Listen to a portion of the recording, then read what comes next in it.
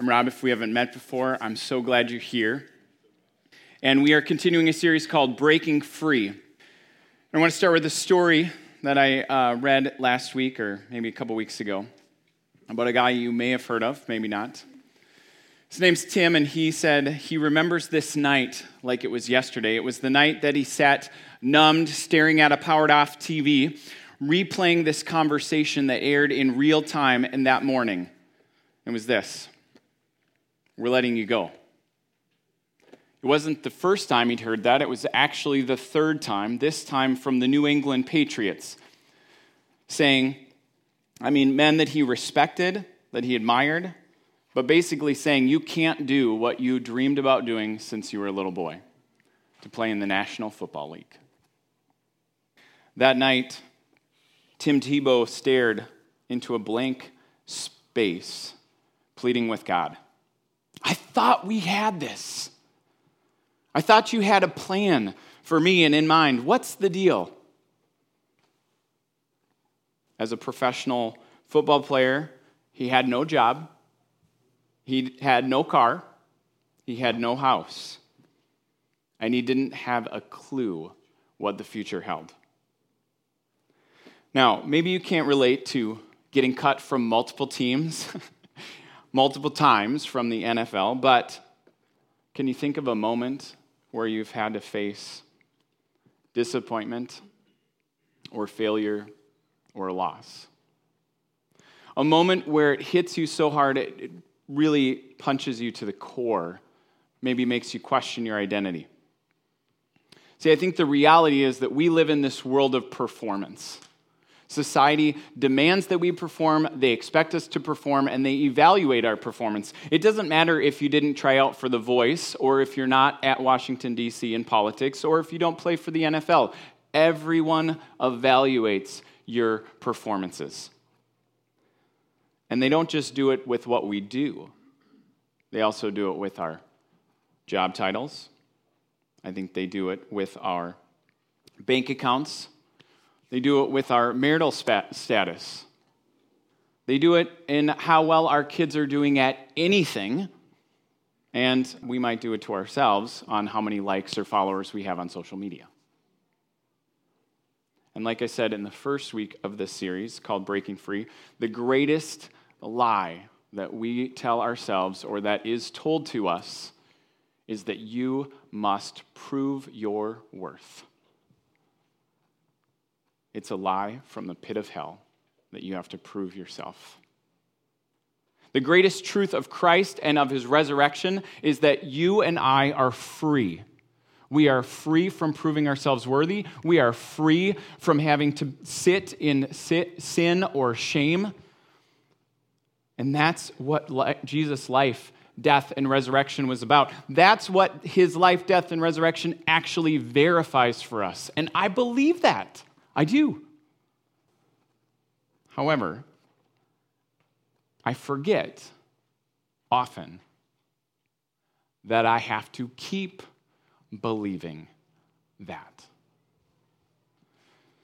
So, this series is really about how we live from a place of resurrection power.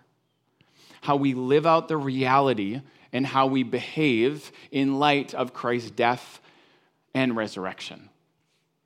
And so today we're going to look at one of the first controversies in the very, very new church that shortly after Jesus rose from the dead. It's an issue that not only has implications for our personal lives, but I think has implications for our communal lives, not just as this church, but as the worldwide church. The letter gets into some specific language about types of food and types of, hang on a second. All right. Types of surgeries that happen to little Jewish boys when they're 8 days old. We good with that? Yeah? All right. So, in the midst of that, and it talks a little bit about behaviors, but in the midst of that, keep listening for the essence of the controversy. Because I believe the essence of the controversy is as relevant today as it was 2,000 years ago. So maybe a good way to begin is just to ponder, what impact, or what do you believe? What do you believe about Jesus' life, death, and resurrection? And how does that impact how you live today? And how does it impact how you behave? Because I know I find myself sliding towards all types and traps of performances. So we're going to be in this letter known as Galatians, chapter 2. And it'll be on the screen. You might want to take notes in your own Bible, or if you need a Bible, we have some in the back. But again, listen for the essence of the controversy. Galatians 2 starts, "Then 14 years later, I went back to Jerusalem again, this time with Barnabas, and Titus came along too. I went there because God revealed to me that I should go. While I was there, I met privately with those considered to be leaders of the church, and I shared the message with them that I had been preaching to the Gentiles, the non-Jews. I wanted to make sure that we were in agreement for fear that all my efforts had been wasted and I was running the race for nothing. And they supported me and did not even demand that my companion Titus be circumcised, though he was a Gentile. Even that question came up because some so-called believers there, false ones really, who were secretly brought in, they sneaked in to spy on us and take away the freedom that we have in Christ Jesus. They wanted to enslave us and force us to follow their Jewish regulations, but we refused to give in to them for a single moment. We wanted to preserve the truth of the gospel message for you. And the leaders of the church had nothing to add to what I was preaching. By the way, their reputation as great leaders made no difference to me, for God has no favorites. Instead, they saw that God had given me the responsibility of preaching the gospel to the Gentiles, just as Peter had been given the responsibility of preaching to the Jews.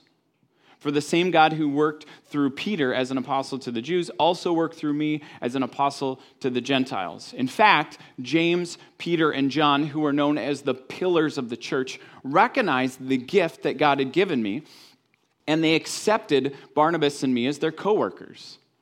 They encouraged us to keep preaching or speaking to the Gentiles, and while they continued to work with the Jews. Their only suggestion was that we keep on helping the poor, which I had always been eager to do.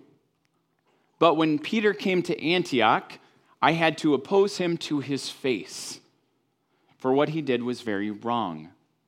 When he first arrived, he ate with the Gentile believers who were not circumcised, but afterward, when some of the friends of James came, Peter wouldn't eat with the Gentiles anymore. He was afraid of the criticism from these people who insisted on the necessity of circumcision. As a result, other Jewish believers followed Peter's hypocrisy. Even Barnabas was led astray by their hypocrisy. When I saw that they were not following the truth of the gospel message, I said to Peter in front of all the others, "Since you, a Jew by birth, have discarded the Jewish laws and are living like a Gentile, why are you now trying to make these Gentiles follow the Jewish traditions?" God, we're here, and I pray that we would be all here. I pray that you would take your text and you would read us through your Spirit and your word. Speak to us, God. We're listening. We want to respond. In Jesus' name, amen. So, this is the issue, this is the controversy that was going on. Paul had discovered that all of these rules of religion and all of the promises of God throughout his religion and his people group pointed to Jesus. And he knew better than anyone that no matter how good your performance, no matter how well you follow the rules, no matter how perfect you keep them, there's only one true way to peace with God and freedom for our lives forever, and that is through God's generosity. And Paul called it a marvelous grace. that Jesus took on human sin, experienced human death, and fulfilled God's sacred law, and he offers, through that payment, to bring us into relationship with him. All he could call it was marvelous grace. In fact, he was so transformed by this radical message of grace that he actually couldn't stop talking about it. Did I tell you about how much I love peanut butter? Because, oh my gosh, I mean, like Jesus, my wife, my kids, peanut butter. And it's a struggle, especially the really, really gooey, creamy kind. I mean, if I could only tell you about peanut butter. Or camping, like especially ultralight camping. I think you've heard this before. My point is we can talk about things that we love so easily. When Paul finally discovered what grace actually meant, he could not stop talking about it. He told everyone he met about it. In fact, the people who ridiculed him said this of him: the man who formerly persecuted us is now preaching the faith that he once tried to destroy. And the essence of the good news that Paul spoke about all over the Roman Empire was simply that God's salvation is offered to people, all people, regardless of race, sex, nationality, wealth, social standing, educational level, ethnicity, or anything else. It almost sounds like a disclaimer, right? Like what you would do at a college entrance exam. We allow people of all blah, blah, blah, blah, blah to apply. And yet, the essence of his message really was that. Now, it's kind of clunky sounding, so I don't think he uses that very often because of that. But really, what he's saying is, doesn't matter who you are, doesn't matter what you've done, anyone can be forgiven by trusting Christ. So this guy named Barnabas welcomes Paul because the 12 apostles that became 11 apostles, that then became 12, weren't really accepting of Paul. Even though he was a Jew, he was just from out of town, and if you were from Jerusalem, then you were better than other people. So Barnabas actually had the boldness and the courage, that's what his name means, son of encouragement. He had the boldness and the courage to actually go see Paul and found out he was legit, brought him to the apostles, and they're like, okay, yeah, you're legit. And then Paul went home, went back to the region that he was from, and then he started sharing this message, and people caught on. I mean, the message of Jesus kept getting larger and larger and larger, and this community of people, Jesus people, actually started being called Christians or little Christ in this place called Antioch that was quite a ways north of Jerusalem, but very much an epicenter of the time, of the place of the time of the world. And so in Antioch, these people were being called Christians. Many of them were still Jews, but many of them weren't. And so at this place in Antioch, it's in Acts 13, this group of believers and leaders were praying to God, and they said, hey, we feel like the Holy Spirit is saying to us that we should send Barnabas and Saul out to be messengers around the region, missionaries, if you will. They're going to go, they're going to tell this message. And so they'd go to churches, they'd go to synagogues, they'd go to places where people met, they'd share the message that we just talked about, and people responded. It was amazing. I mean, again, some of them were Jewish, but many of them were not Jewish people groups. Some of them were not even religious groups. They were just groups of people that said yes. And it was so amazing that people from Jerusalem, remember the capital of Judaism, started coming out, and they were checking it out. And so that's what Paul refers to in the letter when he says that they came to visit. These people from Jerusalem are obviously Jewish, but they believe in Jesus. So these people travel, they see these people who are not Jewish, but they believe in Jesus, and they're over here with Paul, and these people are coming. So he says, we should do a meet and greet, or like a sip and social, or disc golf. We should bring these groups of people together, and you believe in Jesus, and you believe in Jesus, and you're a little different, but that's okay. We're gonna get together. We're gonna have this meal. And in ancient Middle East culture, when you share a meal together, It's way more than food. It's connection, it's relationship, but it's ultimately acceptance.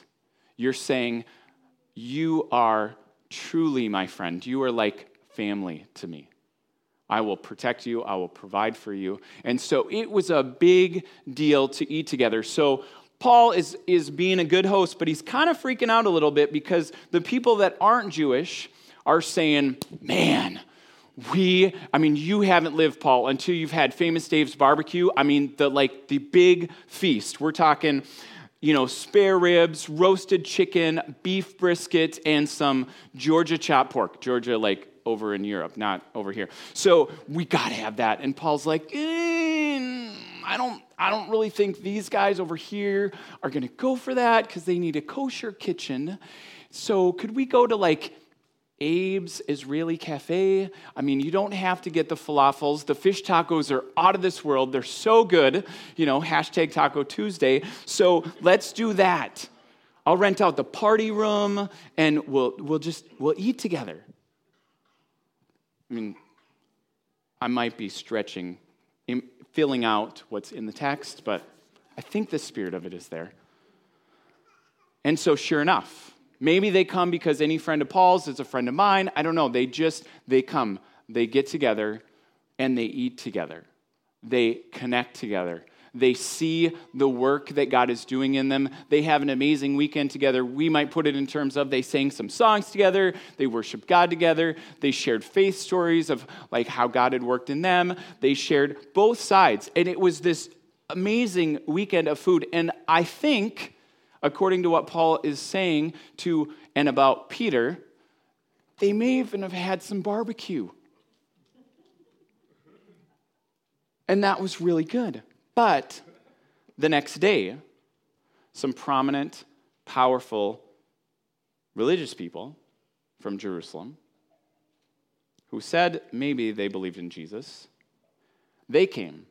And all of a sudden, Peter is too busy to finish the weekend with the new believers in Antioch. And even Barnabas, at the last minute, texts Paul and says, sorry, something came up, can't make it. And Paul's sitting there with his new friends that he's known for a few years. And these friends that really go way, way back for him. Even though he has known them, he's probably known them longer. He's been with these people more. But Peter, James, and John, he just felt like really, truly accepted him. And now they won't come. I was talking with some friends that are of mine that are in their 20s, and whenever they host a party, they get super anxious, in the days before. And I'm like, why is that? And they say, because my friends will sort of commit, but then before it actually happens, until they actually show up on my house, I'm always worried that they're going to find something better and be like, oh, sorry, can't come. And it's not, they said, I'm not ripping on them. It's just how we live today. And I was like, wow. That kind of sucks. But it's very similar.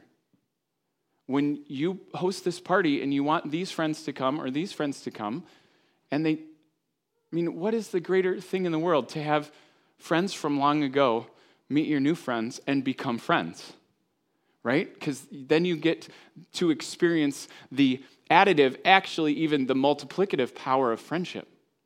So you don't have to feel like, oh, if this friend's not friends with that friend, then I have to try and figure out how to meet with that person, but then I have to go figure out room for this person. And you can kind of get stressed out if you're a person who has a lot of friends on how you can meet with each of these people. And it's like, but if we're just all friends, then I wouldn't have to freak out about it. See, there's my thing.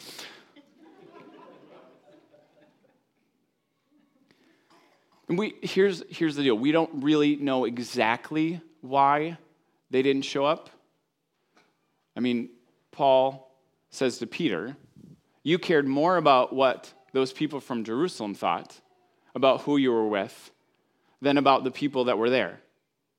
But we don't know if the people there just had different hair or a tattoo or multiple tattoos or piercings or multiple piercings or pierce things that you're like, I didn't even know you could pierce that. Or maybe they just listened to country music. I mean, they were just different enough that they said, stay away.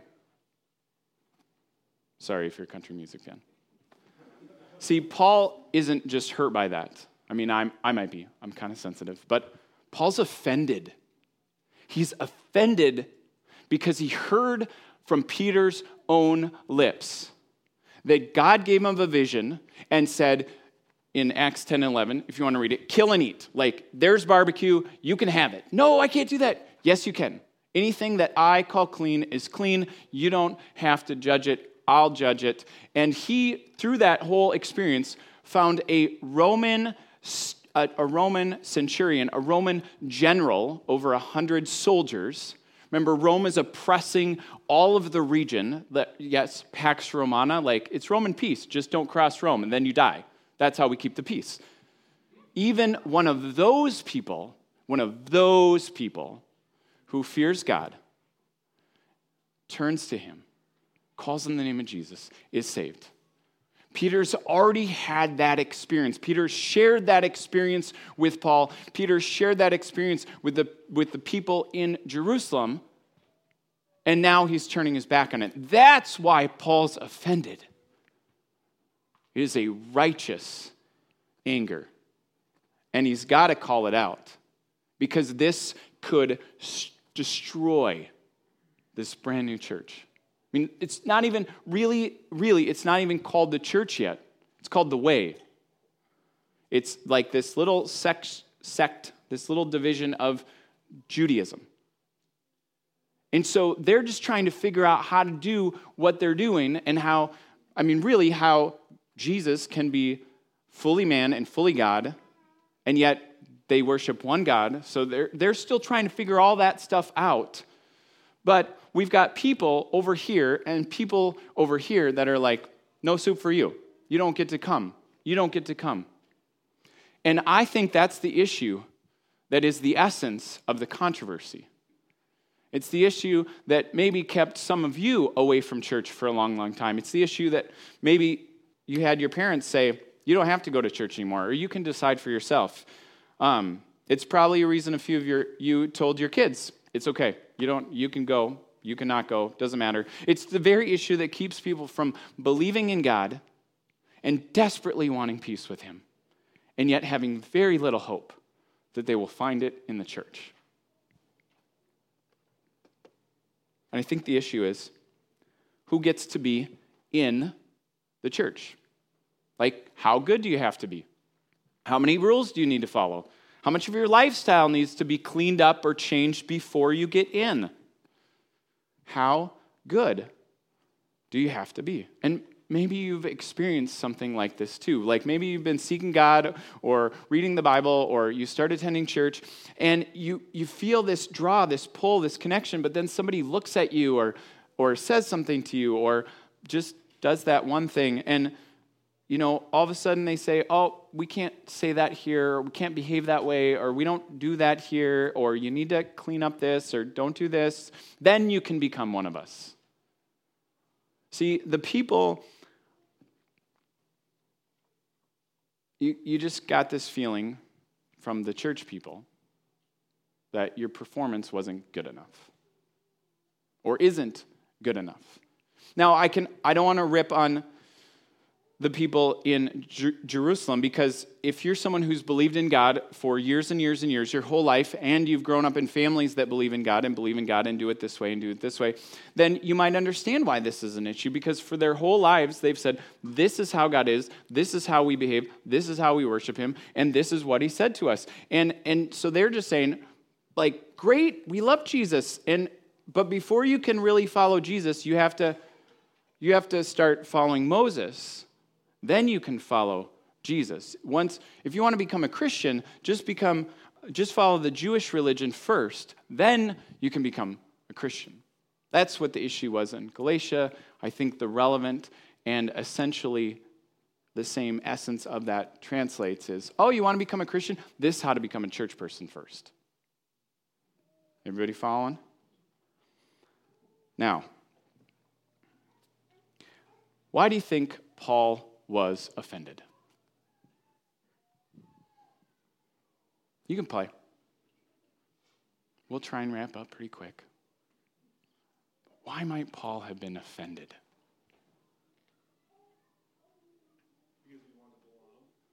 Because we want to belong.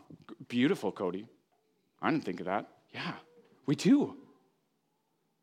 I mean, we had friends over last night. We had this beautiful dinner. We already had these plans for like a month.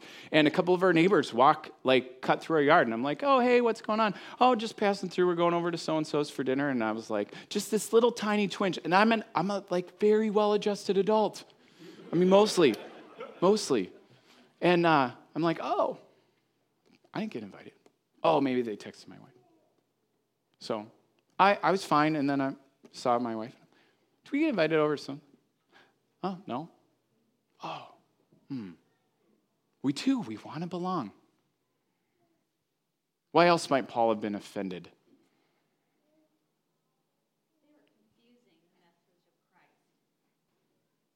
They were confused or confusing the message. Their actions were completely confusing. I think he might even, that's a perfect inference, Karen. If you don't have to follow any of these rules to be accepted by Jesus, then why are you putting on rules for us in order to say that you accept us? I mean, didn't you catch that line? God has no favorites. God has no favorites. I don't think we get that. I don't think I always get that. Because deep down, every one of us has favorites. If you're resistant to this, just think about your favorite food. Peanut butter. Or your favorite restaurant. Or your favorite music, even if it's country. God bless you. Or your favorite season. Or your favorite vacation destination. Like, we all have favorites. We might have a favorite coworker, or we might have a favorite aunt, or we might even have a favorite kid. Even if it's especially if it's someone else's. I know, right? But I think that stuff creeps in, and then we go, so God must have favorites. And some of us deep down wonder if God could ever think of us as our favorite. We know what we've done. We know how we behave. We know where we sit in shame. And we say, no, God could never see me as favorite. So Paul says to his friend Peter, you and I are Jews by birth, not sinners like the Gentiles. Yet we know that a person is made right by faith in Jesus Christ, not by obeying the law, the religious law, the 613 laws, not just the 10 Commandments, the whole law of Moses, the entire Old Testament covenant with God. That law, no one will ever be made right with God by obeying the law. In fact, he continues a couple verses later, when I tried to keep the law, it condemned me. It showed me that I couldn't do it, that I'm not perfect, that I can't perform to the standard, because that's the reality is, whether it's 2,000 years ago and it's the people in Galatia, they can't keep this. This same issue that is talked about in Galatians chapter 2 is the issue that's talked about in Acts 15, and it's who gets in, and we can't keep the law, and you can't even keep the law. It's like putting on rules that you're not going to keep. I mean, and when we get, all right, sorry, I got really excited. We know we can't perform our way to a relationship with God. So the individual, the personal implication is, what are the ways that you perform, that you just slide into performance, that you just slide over into performance just because it's ingrained in our culture. Maybe for you, it's, I just think about that I'm a lot better than other people, and I'm humble, but I'm, that, or, I just focus on these good things, and then when I see people doing these bad things, I'm like, it kind of, repulses me, and so it's hard for me to reach out. If you can say that confessing is more than half the battle. Bringing it into light loses its power. So what are the ways that you focus on that? But then how can you focus on God's grace? How can you focus on God's unmerited, unconditional acceptance of you? It's the personal application. I have an affirmations list. I am God's child. He not only loves me, he likes me. I can't earn my favor with God, but I choose to believe in Christ and follow his way in all that I think, say, and do. I have about another 8 of those. They're my declaration list, and I say them almost every day and have for the past 4 years. That's how I keep from sliding into performance.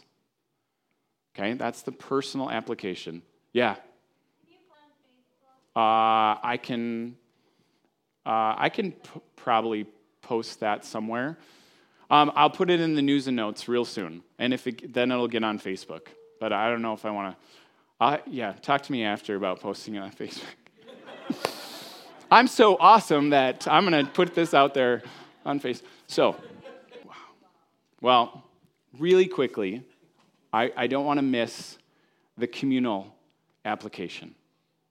Because the personal application is great, but see, that communal application is especially if we have been in church for a long time, when we're in church, we just naturally find people that have the same favorites as we do. Oh, you like Mighty to Save? I like Mighty to Save. Oh, you wear gray pants with gray shoes? Oh, you don't have fashion sense. I like you. You're not going to judge me. That's awesome. Tell me that after, Lauren. We just hang out with these people that have our favorites. But then when somebody else has a favorite, we don't know what to do, and we get weird. We get really weird. Like, we make rules like we make weird rules. So we have these actions communally that slide us into performance with God or making others perform with God. And the first one is we slide towards preference or performance. So we know, or we're not sure if God has favorites. We don't know that. We can't really see that because only God can see the heart, but we can watch other people's behavior. And so we naturally do. Or we don't know if God has favorites, so we compare the kinds of music we listen to. Or we don't know if God has favorites, but we know that, that neighbor down the street doesn't mow his lawn the right way.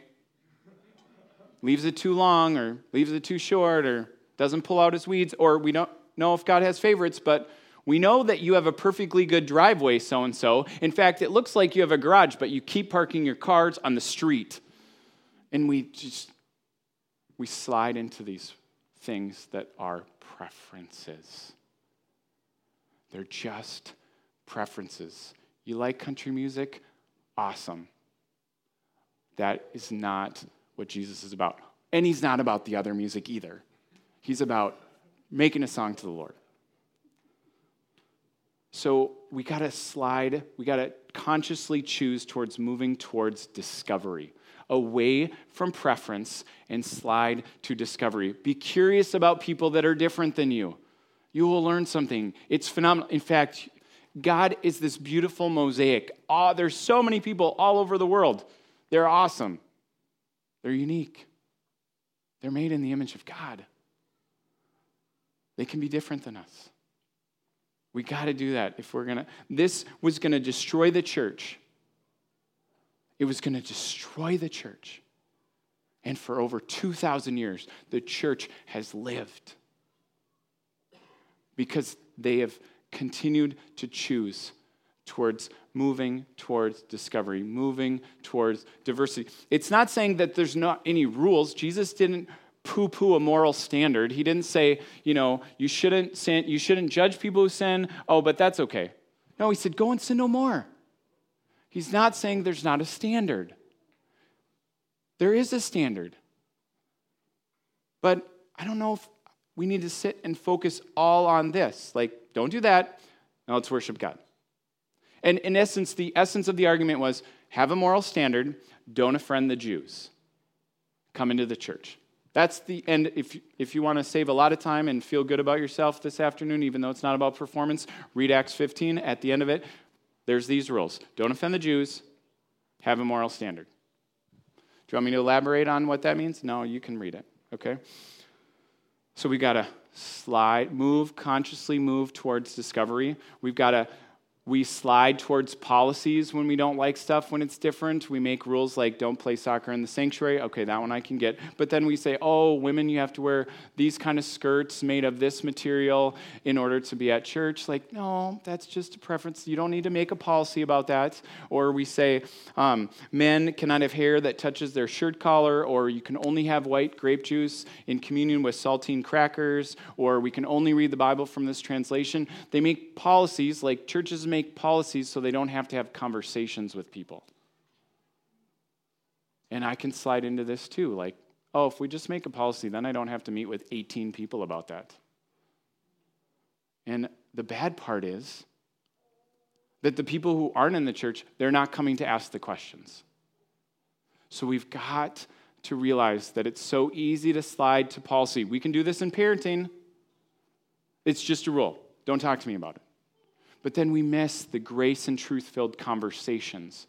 And that's where the Holy Spirit lives, because that's what Jesus did all the time. And lastly, I know I'm a little over. Thank you for staying. We've got to avoid the slide towards protection. See, it does matter personally what we're talking about, but corporately, this is the life and death of the church. It is. We've got to move towards discovery, towards diversity, towards listening, wondering, keeping things that are preferences, having a moral standard, but not having policies so we don't have to have conversations. But then finally, not be so focused on and sliding towards protection that we miss advancing God's mission. I mean, Jesus advanced his mission, that one more person that was far away from God could come near to God, and one more people group that had been felt ostracized from God could come into God, and one more person over here could come in, and one more leader that had never had the opportunity, they could come forward. This idea is what the church is all about. So if you're not really a church person, know that God does have a moral standard, but his grace goes first. That's where God loves you from first, out of this marvelous, extravagant, unconditional grace. And if you are a church person, this isn't saying God doesn't have a moral standard. He does. But his grace goes first.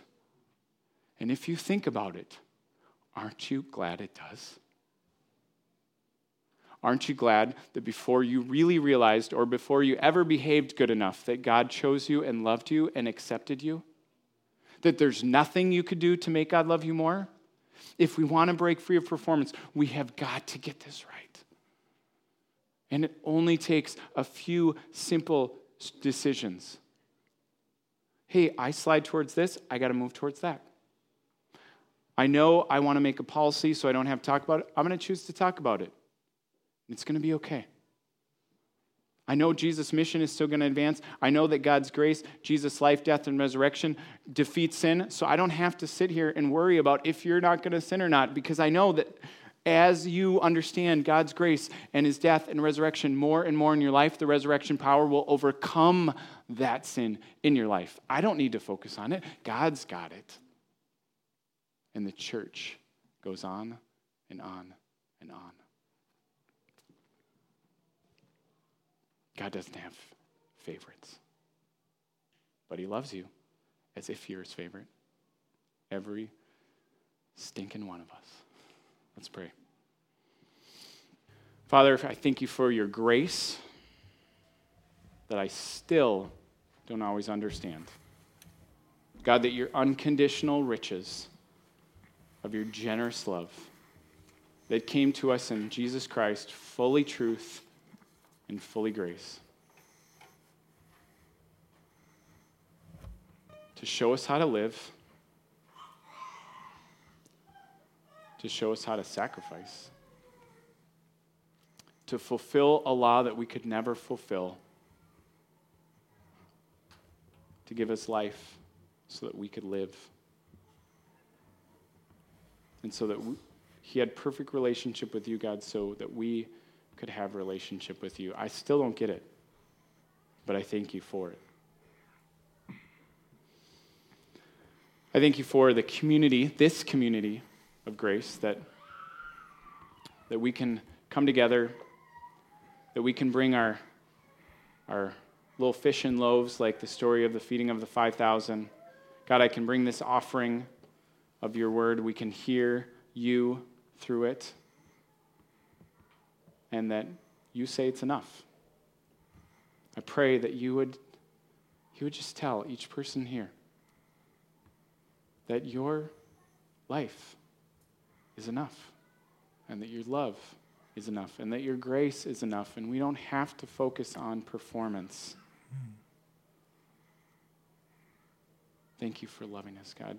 Holy Spirit, speak to us in this time that we have remaining, and as we go through our week, that you will continue to break down the strongholds in our lives that pull us towards performance, the traps that we get into, and set us free. Amen.